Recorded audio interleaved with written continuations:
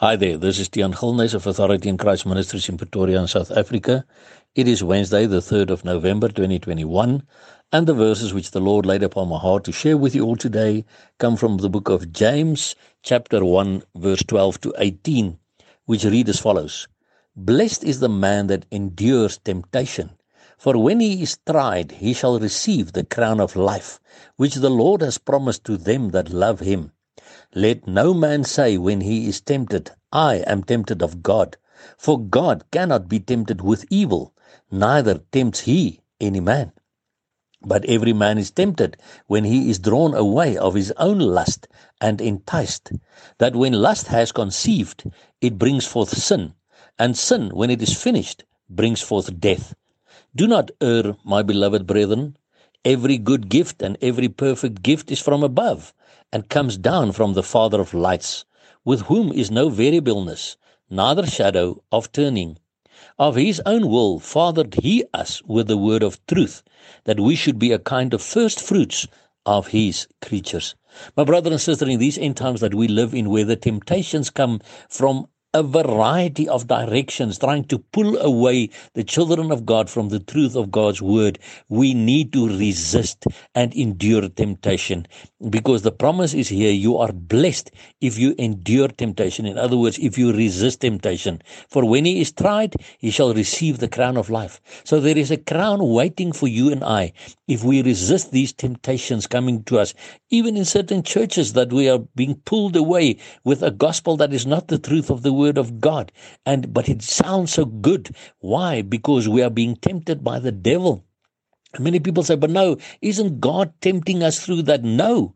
The Bible is clear. Let no man say when he is tempted, I am tempted of God. For God cannot be tempted with evil, neither tempts he any man. But every man is tempted when he is drawn away of his own lust, in other words, his own strong desire, and enticed. And that is what we also read in 2 Timothy 4, verse 1 to 4, that says, people will heap to themselves many teachers who will tell them what they want to hear. You see, because I want to hear this. I don't want to know the truth of the word.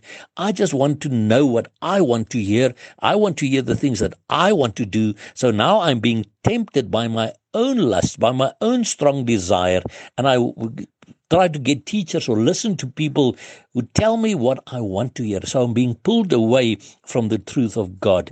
And then the Bible says in verse 15 here, but when lust has conceived, it brings forth sin.